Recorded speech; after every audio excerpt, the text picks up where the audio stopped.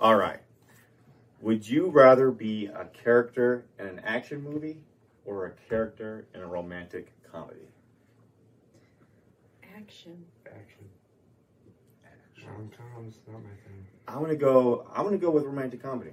Only because it says character. It doesn't say you're gonna be the main star. And if you are any random character, say you're a random character in John Wick, it's not gonna end very well for you, especially if you're a bad guy. People rarely die in rom-coms, I think. Right. Like a lot of deaths in Well, yeah, action if movies. if you throw the comedy in there, they really do. But however, you could essentially live a rom-com. I mean, we go that cheesy route. Well, right. Yeah, but at least like in a rom-com, you have a chance of being that supporting character that like everyone thinks is funny and no one thinks is attractive, but everyone thinks they're funny. So, but if you're like in an action movie, Maybe I live that life.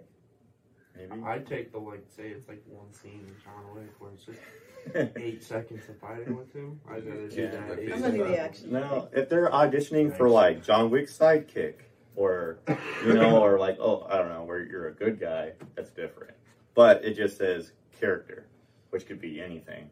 I'm not going to take that chance. For me, rom-com. Yeah. I'm gonna do the action because it's not anything that would ever resemble my life. I'll take my Good chances answer. on the action movie. Action movie.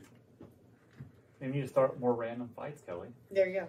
Walk up and punch somebody. Right. And have a life of an action star. I'm Do it. 5'2". Punch in a I window don't in know a car how or that'll something. work. Take martial arts. Be good at a sword.